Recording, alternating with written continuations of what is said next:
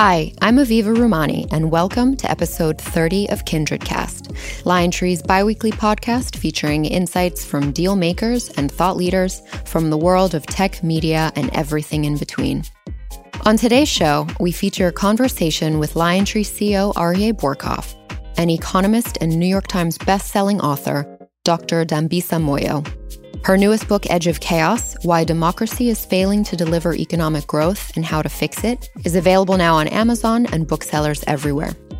Listen in for this punchy interview where Dambisa gives us her view on the macroeconomic environment and her 10 proposals for reform, essentially reimagining democracy as we know it. I hope you enjoy.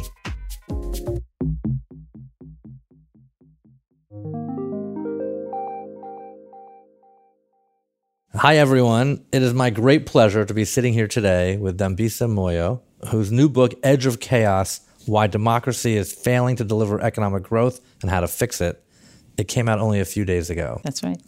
Dambisa is not only a 3-time New York Times bestselling author, she's a Harvard and Oxford-trained Zambian-born international economist who has worked for the World Bank and for Goldman Sachs. She burst onto the scene in 2009 as a policy entrepreneur with her indictment of the system of global aid in a book titled Dead Aid, Why Aid is Not Working and How There's a Better Way for Africa.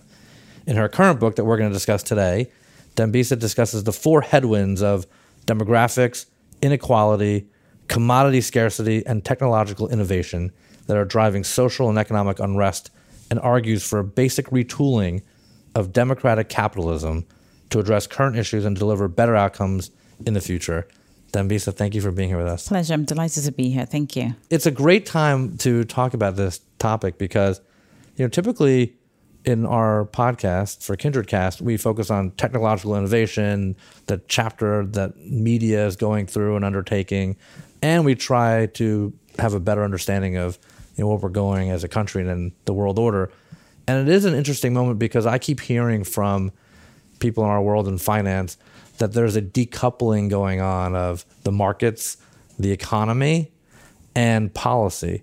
And everyone's trying to make sense of that right now. And your book really does try to tackle these chasms that are created between these factions. So maybe you can give us a bit of a quick synopsis of the book and what you were trying to accomplish. Sure. Thank you very much. Really, the book is written by myself as a frustrated economist. My PhD is in economics. I love economics, but virtually every problem that we're dealing with in the economic space is long-term, intergenerational, and quite structural. So things like income inequality, but the debt burden as well, how we're going to pay back all this debt, the risk of deficits, productivity declines, income inequality you touched on, and also shifting demographics and really the consequence of technology and what that might mean for a jobless underclass.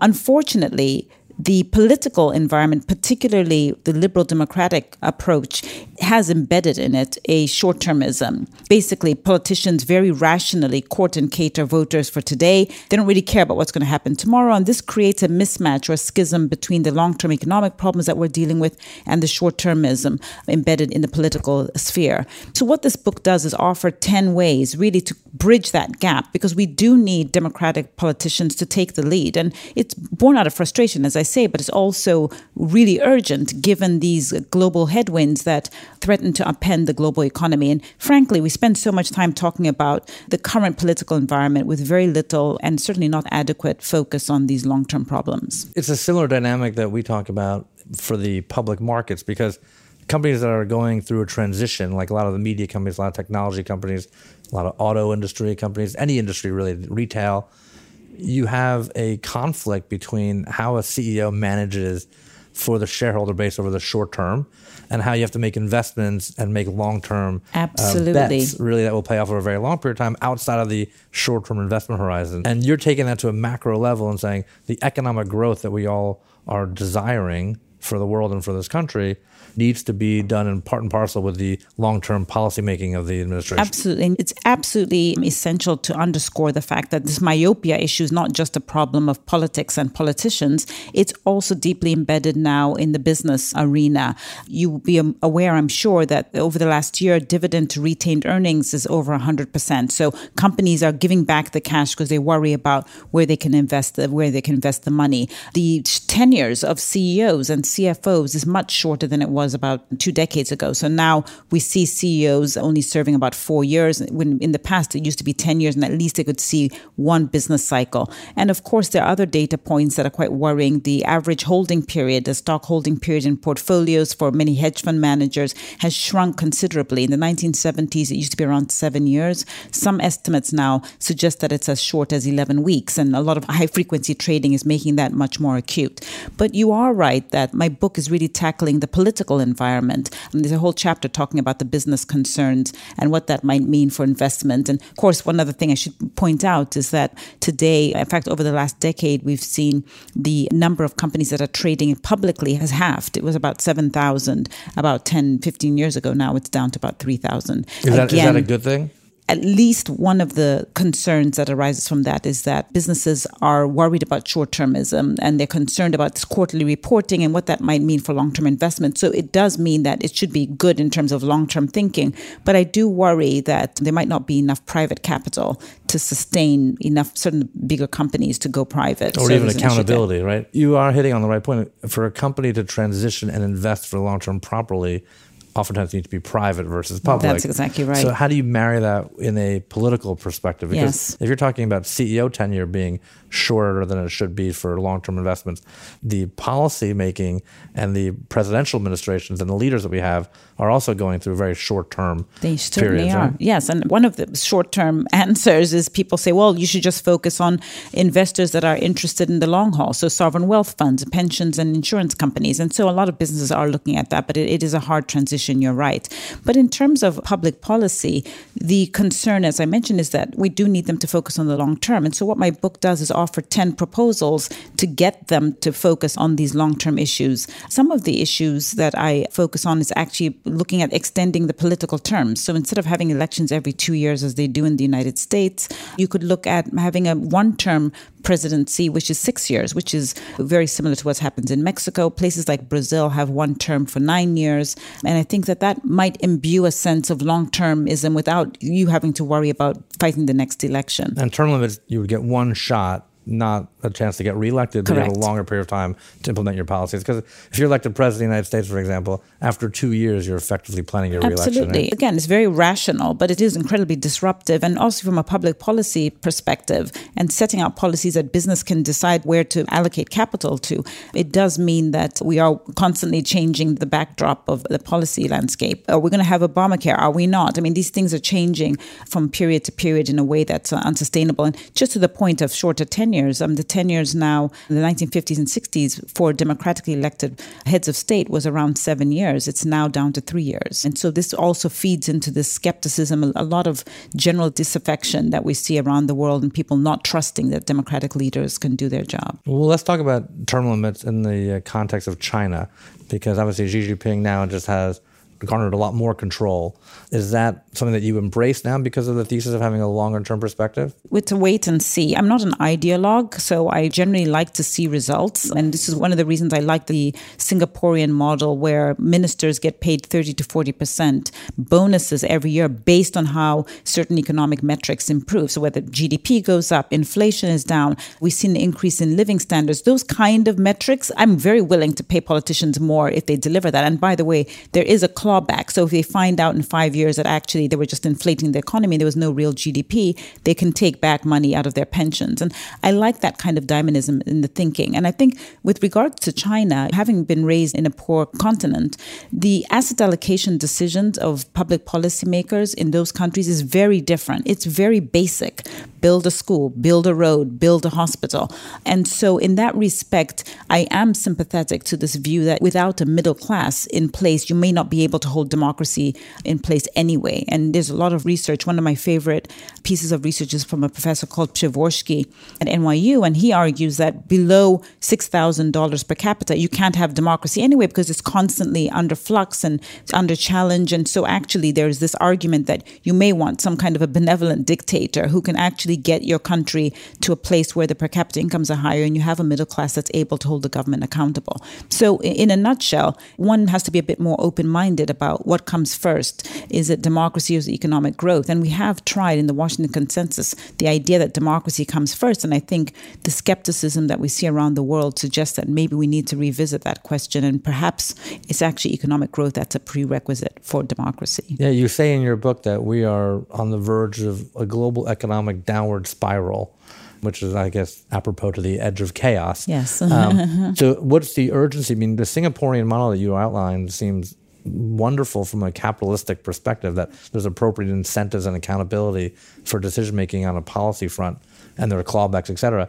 How quickly could we even implement that if we wanted to in this country, or is it more to talk about versus implement? Well, I'm an eternal optimist. 200 years ago, women weren't allowed to vote, blacks weren't allowed to vote, and here we are. I can imagine the discourse at that time was very reluctant to expand the electorate. And so I'm eternally optimistic. I really believe in the United States mentality and the culture of reinventing, reshaping the direction when things don't seem to be working. And to me, it's clear on many metrics that the democratic process is not working. And we talked about voter participation rates, but it's clear that money has seeped into the political process through lobbying. The New York Times reports that 158 families were responsible for 50% of the political contributions for the presidency in 2016. Those type of statistics don't bode well for a liberal democratic system. I am eternally optimistic. How they could be implemented, I talk a little bit about in my book. I like that about the book. You really outline solutions. Yes, not it's just critically not important. to showcase the problem. So you actually say that there is a blueprint for a new democracy. Yes. And that's where you lay out your 10 proposals. That's right. Like mandatory voting, for example. We should consider that. 27 countries have mandatory voting. I mean, it clearly impacts the participation rate immediately. So countries like Australia, Belgium, many countries in South America have high participation rates because they have mandatory voting. It's not just that you get potentially a monetary fine, but you might be limited in having your child access public education, or you yourself might not get a job in the public service if you do not go and vote. And it's interesting because when I speak to friends from Australia, they say the very nature of the engagement, the political process and the voting day is like a carnival. People are happy to be there. It's a civic responsibility that people enjoy. Whereas he's Australian and American. He says he was shocked the first day he went to vote in the United States, how negative and sort of people standing in line and dour it was. And I think we need to kind of imbue that enthusiasm so we can get better voter participation rates. But one of the more provocative statements around that voting proposal you have is that the more qualified voters should count more for their voices. Talk about that for a little bit. So this is the idea of weighted voting. And it's essentially the idea that you allocate more or less of a vote to people who are more engaged, but also you can look at age as an option. And I think it's important to stress that this is not about how many houses you have. It's not about education per se, because we don't want a situation where people are discriminated on or lacking access to vote because they did not get a certain degree from a certain place. That's not what this is about. This is crucially about ensuring that we increase the voter participation rate, but also we increase voter knowledge. So it's about tests that I've had to take as an immigrant to come to the United States, basic civics tests. What is the structure of the executive, the legislature, and the judiciary? How does democracy function? What is the role of the voter? What are the key points that are being debated when we think about healthcare or about education? There is a much more virulent version of this weighted voting, which I talk about as well in the book, where you could say that people who are doctors and nurses who work in the medical profession perhaps have more knowledge and understanding of the healthcare system, and maybe their vote should count more when it comes to issues of healthcare. And teachers have more understanding of whether we should spend the marginal dollar on blackboards or on books or on pencils. And so maybe they should have a bigger responsibility in terms of voting on education matters. I think that might work more in referenda than a general election. But again, it's being explored right now and experimented in Canada and in Switzerland. And so I don't see why we wouldn't want to think about that in the United States. And I might point out as well, we do have weighted voting in the Democratic Party. Super delegates have a bigger weight in their vote than the average delegates. So already there is that sort of split in terms of who gets to vote and how. It's a surprising thing that we're using logic and reason to present yes, proposals for change. Idea. I know. But I do want to talk about life cycle a little bit, because you are a big fan of the book, The Fourth Turning by Neil Howe Williams Strauss. And talk about how the theory of that in the history of people move in 80 to 100 year cycles. And if that's true, and obviously it makes sense, which cycle are we in now? where are we going for the next 100 years? Their book is quite bearish. I mean, they are deeply concerned about where we are. I think they think we're in the latter phase of the cycle. But to me, my reading of that was really an alarm saying, listen here, we need to shift gears. And there are many ways that are pretty obvious. We've got very poor infrastructure investments. You just have to go around the United States. The American Civil Engineers Report, which comes out regularly, is graded U.S. infrastructure as a D+. Education standards are low. The OECD claims that this generation of Americans, for the first time in over 200-year history of the country, will be less educated than the preceding generation. I mean, there's a lot of corrosive rot going on in this country. The rankings in mathematics and science and reading have slid down for the United States and many other developed countries as well. So this is, to me, feeding into this story of the fourth turning, productivity decline challenge and concerns around that. I should say the puzzle. Many people in other countries are saying, are people working less? Is the output in the United States declining because citizens actually know that the political process means that politicians will give them free stuff if they want to win elections, and therefore they don't have to work that hard? That's what the data is telling us. I recognize those concerns, which is why I've written this book, but I also am very optimistic in the sense that of all countries that I've visited, I've been to over 80 countries around the world, this is a country that loves to reset and shift direction and innovate. And it is the home of innovation. And so as a marathon runner myself, I know that, mile 16 and mile 17, you think, oh my God, I've got 10 more miles. How am I going to do it? You change your plan, you change your strategy. And I think books like The Fourth Turning are trying to say, listen here, we've got a lot of corrosive rot going on in many aspects of this society. We need to do something very urgently in order to reset and do better. And we're a country that has been embracing disruption in a lot of ways, including the industries that we focus on, and technology, media, and across all industries, obviously now going through massive changes. Do you think that a president like Trump is a disruptive president, or one that obviously is more difficult to compartmentalize? Because what you're describing is a disruptive policy. Which is the president that you would like to see in shape or form come through next election that kind of plays into this thesis? I think it's a great question. And it's important for me to maybe stress that none of my proposals suggest that the election of President Trump nor the Brexit referendum would have been different. I mean, this is really about legitimacy. What worries me about democracy is not just myopia, but the fact that we had two elections, certainly Brexit and President Trump, but also across Europe with the rise of populism, where we're becoming more skeptical about the outcomes of those elections and spending an inordinate amount of time as citizens and individuals, but also our parliamentarians and representatives fighting and squabbling and trying to undermine the whole political process. I don't think that's efficient. But to specifically your question, the question is what happens next? Will we see a reversion to the mean and maybe what were the more traditional types of presidencies after President Trump? I don't know. I mean, there's been a lot of debate, and one of the more interesting articles that came out by David Brooks a few weeks ago in the New York Times, he claims that this is the beginning of the end in some respects, and we will be more like an Italy, who had a President Trump-like character, media baron, very sort of social media savvy, with a sort of colorful private life, who was president for a long time, head of state in Italy for many years. And even though he's now out of office, he's still challenging. And the most critical message from David Brooks is that the middle center part of the politics has collapsed. And what you've ended up with two extremes, the left and the right, and a lot more volatility. And we've seen that the failed elections just a few weeks ago, they really haven't been able to get back on solid footing. I worry that that could be a situation here, because we do need to get the long-term focus back on the agenda. But, in many respects, I think that perhaps having President Trump is a wake-up call that something is wrong. I mean, a lot of the issues that we've talked about already in terms of economic headwinds are things that we've kind of known have been bubbling under the surface. Yeah. But we needed the election of a rank outsider to get in and sort of to shake things up, and for better or for worse. Maybe that will be our next conversation about who the candidates are that would fit the bill. I'd love that. To really disrupt and get us to a more productive future on growth and policy. Yeah. So last question I have before I get to some fun facts. You've been to 80 countries, you said, and we mentioned the Singaporean model. But talk about if you could subscribe to one country's philosophy that's getting it right, what would it be and who would it be? And maybe marry that with where we're going vis-a-vis China, because I think there's a lot of fear and imbalance with respect to our relationship on trade with China and obviously in the U.S. And how much would we be concerned about that? As I mentioned earlier, I'm very much anti-ideology. I don't think we should take philosophy or political science or economics as oracle truths. These are human-created strictures and frameworks. And so they are subject to mistakes. They are not dynamic. There are other places around the world, not just Singapore, across Scandinavia, they seem to have got a reasonably good balance. The truth of the matter is these are all very small countries, 4 or 5 million people in many of the average countries in Scandinavia, and Singapore is a nation city, really.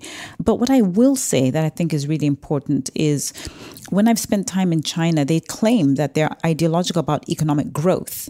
And therefore, if we could convince them that democracy and market capitalism could deliver sustained economic growth in an equitable fashion, they would adopt it tomorrow. The reason they have not adopted is they don't believe that that is the path. They worry about the financial crisis having come from the West.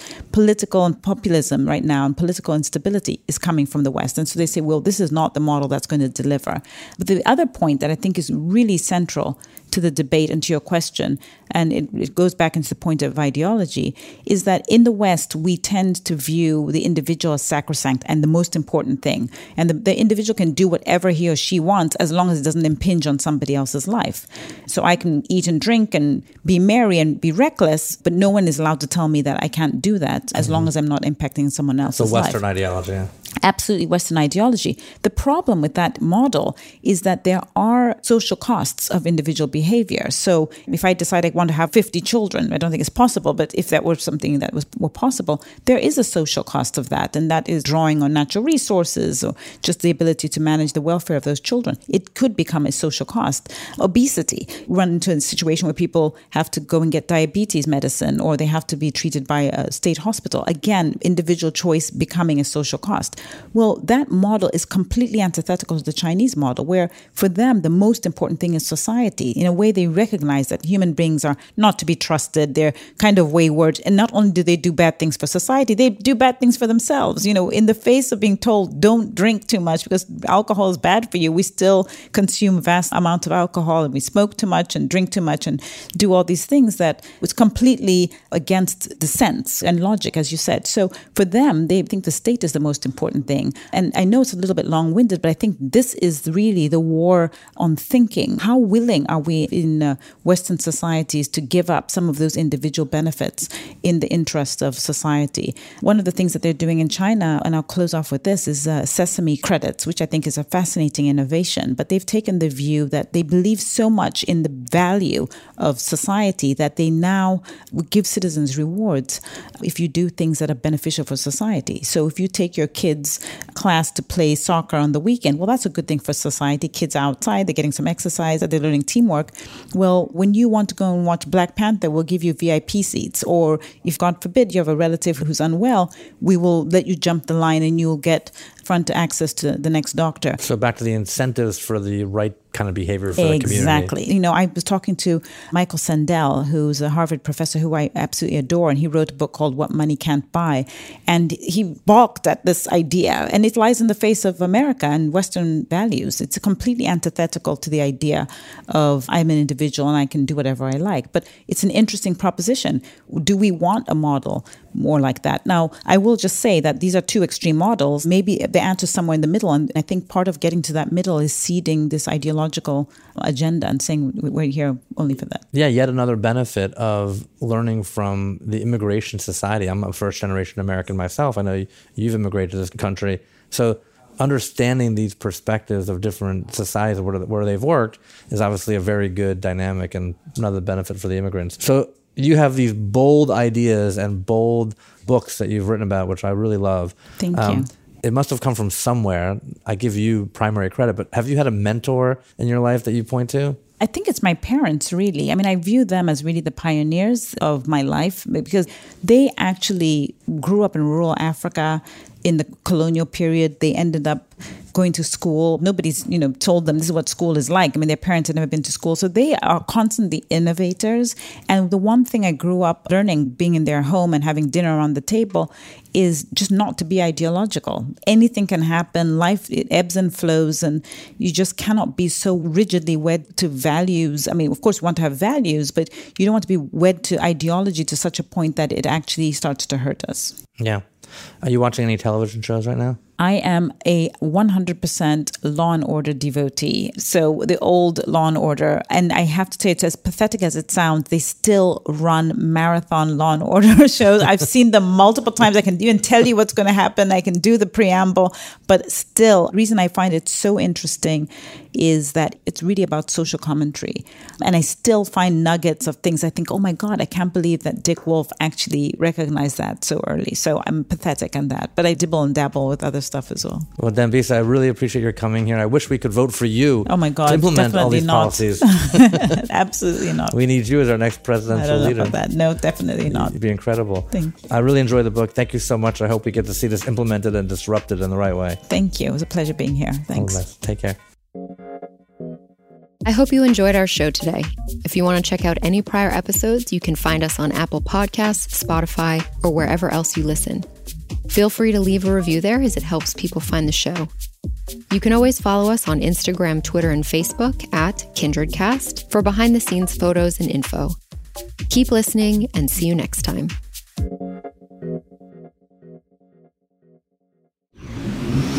Audiation.